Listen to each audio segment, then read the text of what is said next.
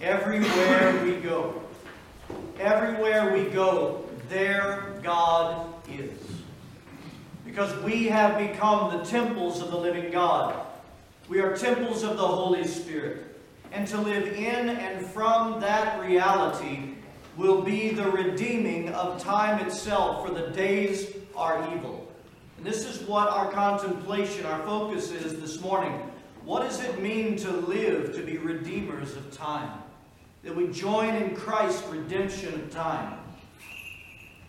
Last week, remember what the overarching truth that our Lord was trying to speak to us about and graft within us for the sake of the unity of the body of Christ. That message was this: that we were to work diligently together with the grace, with the divine energies, the power of God within us, to work with the grace of God to protect one another from the still not yet healed parts of our own soul. The brokenness and the illness of our soul needs to certainly come out. But it only needs to come out before our Lord Jesus Christ to invite His healing work into our lives. My friends, we are to work to protect one another, not to let the brokenness within us come out of our mouths and our actions, causing us to sin and wounding our brothers and sisters in Christ. And a psalm I thought about actually after the sermon last time. This is the psalm that really ought to be underneath our breath. Psalm 141. It's the psalm that the celebrant priest prays as he's censing the altar at the offertory. The psalmist says, and this is the prayer, "Set a watch, O Lord, over my mouth. Keep the door of my lips." That means keep a guard over my lips for everything that would come out that would do harm to another. And we reminded ourselves, and this most important truth, that it is a precious act of love worthy of our Lord Jesus Christ to protect one another from ourselves. Always. Today we go a bit further, looking at the other side of the coin of that. Not how we should not live, but how then shall we live amongst one another and before this very world, and why?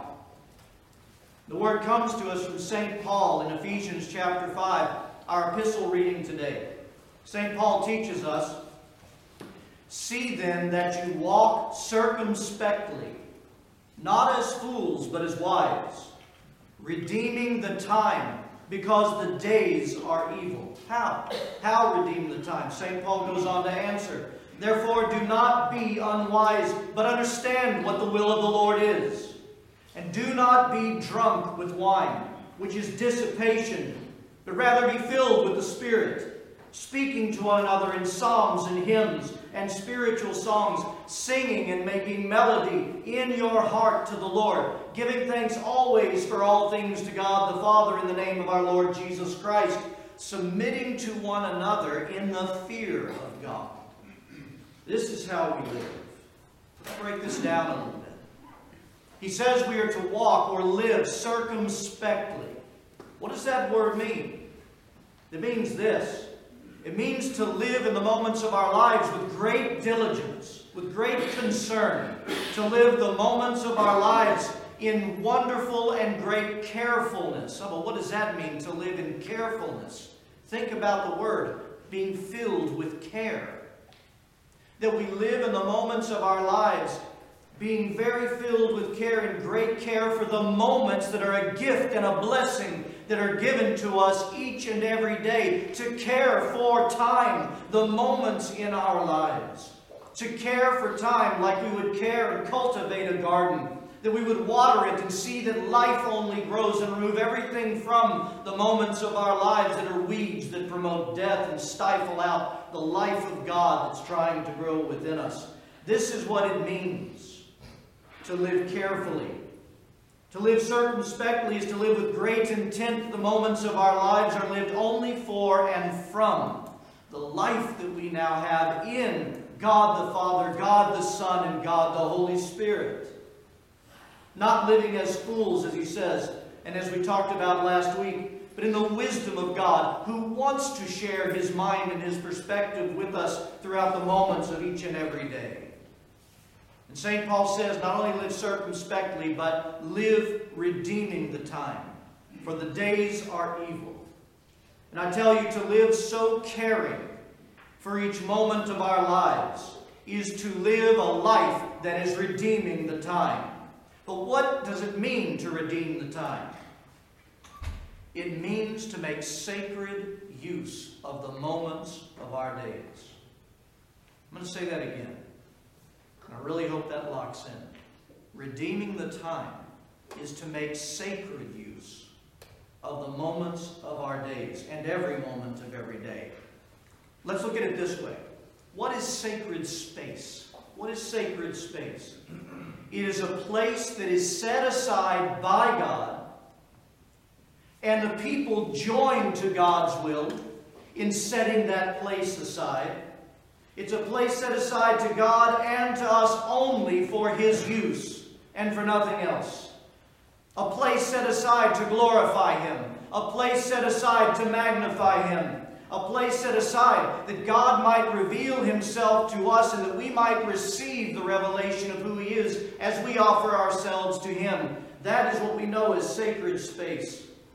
And I want you to see redeeming the time as living in such a way that the time we are given becomes sacred time. In the very same sense I just described to you, sacred space. The way in which we live the moments of our lives are set aside to God and to God alone, that He might be glorified, that He might be magnified, that in the moments of our lives we might receive the revelation of Him because He so wants to offer it. Sacred time is the constant dance of fellowship between God's people and God who loves them so dearly. And when we live making time sacred, we are indeed redeeming the time. And as the priesthood of all believers, this is to be our lives, and a great aspect of our vocational calling, to redeem the time that we are in, and thus take part in our Lord Jesus Christ, indeed reconciling the world and all things to Himself. For remember what this same blessed St. Paul said, that God was in Christ reconciling the world to Himself, and He's given us the ministry of reconciliation. To redeem the time is to live every moment with the care-filled, purposeful intent to become the very aroma of Christ to anyone who comes in our path at any moment of any day, regardless of what we are laying our hands to in those moments. To reflect Him. My friends, I tell you this truth, and I pray you'll receive it. And I pray that you'll begin to see life like this. That we are either living the fleeting moments of our lives, redeeming the time, offering it back to God and making it sacred. We either living redeeming the time, or we are living our moments perpetuating the ill effects of the fall of mankind through our lives for others to receive. And there is no in-between. We are either living to consecrate time, where we and others can experience Christ in and through us, or we're perpetuating the illness of the soul to others, which is the result of the fall of man in any given moment of our days. This is why blessed St. Paul has so many of these teachings like he gives in Ephesians in chapter 5 that are summed up by this truth. That we as Christians are to put off the works of the old man put to death by Christ through the cross and in our baptism, and that we are to live a life raised up in the power of the resurrection that we have absolutely been given, in the new life of participating in Christ and His divine nature. And I tell you that this life of putting to death and putting on Christ, it happens in the very real moments of time. It happens in the very real moments of our lives.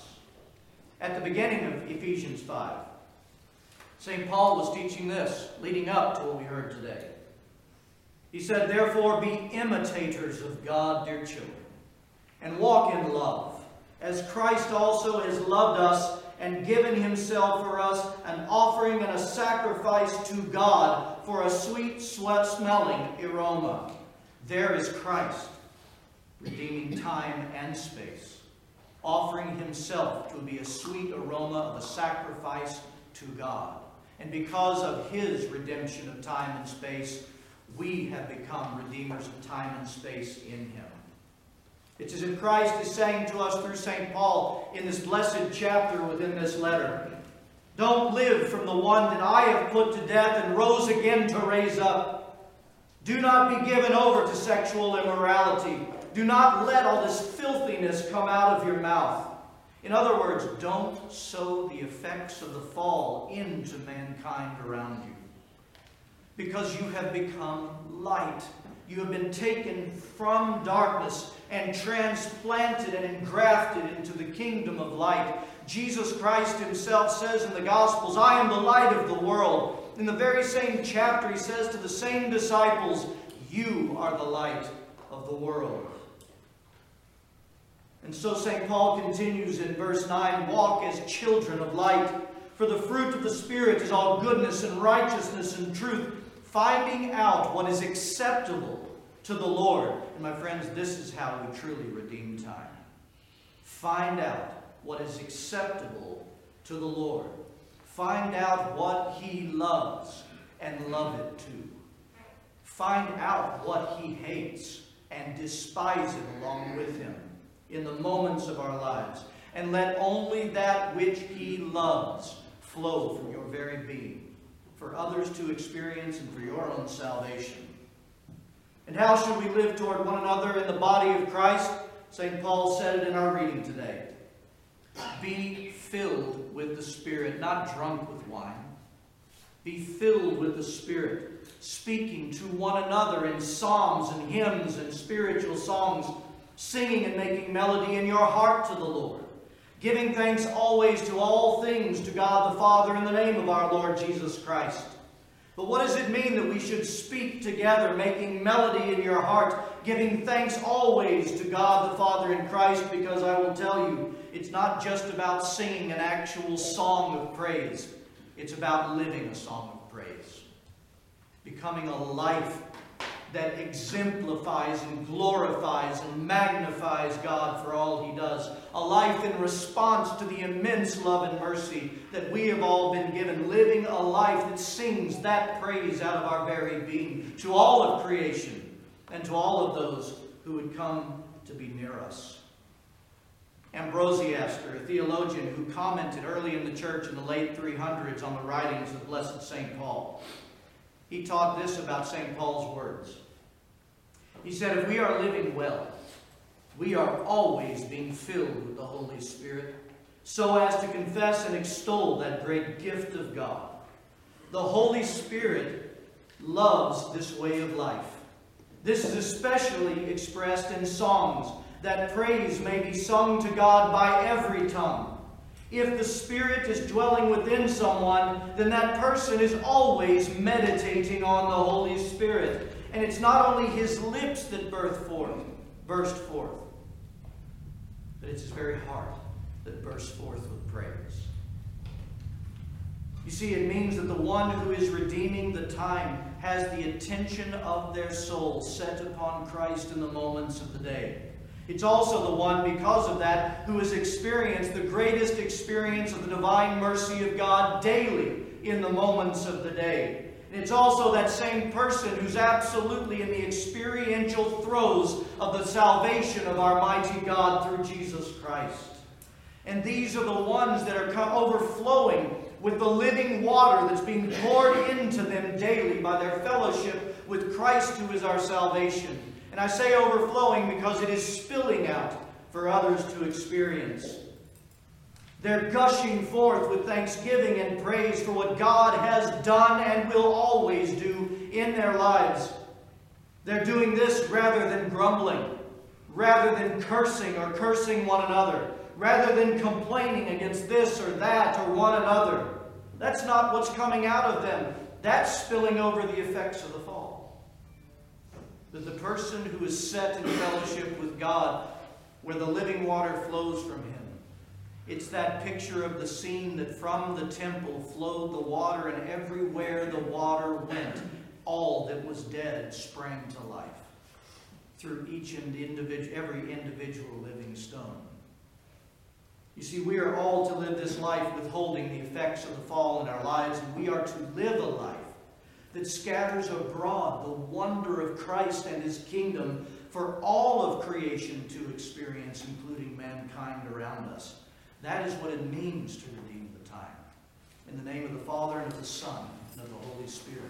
Amen.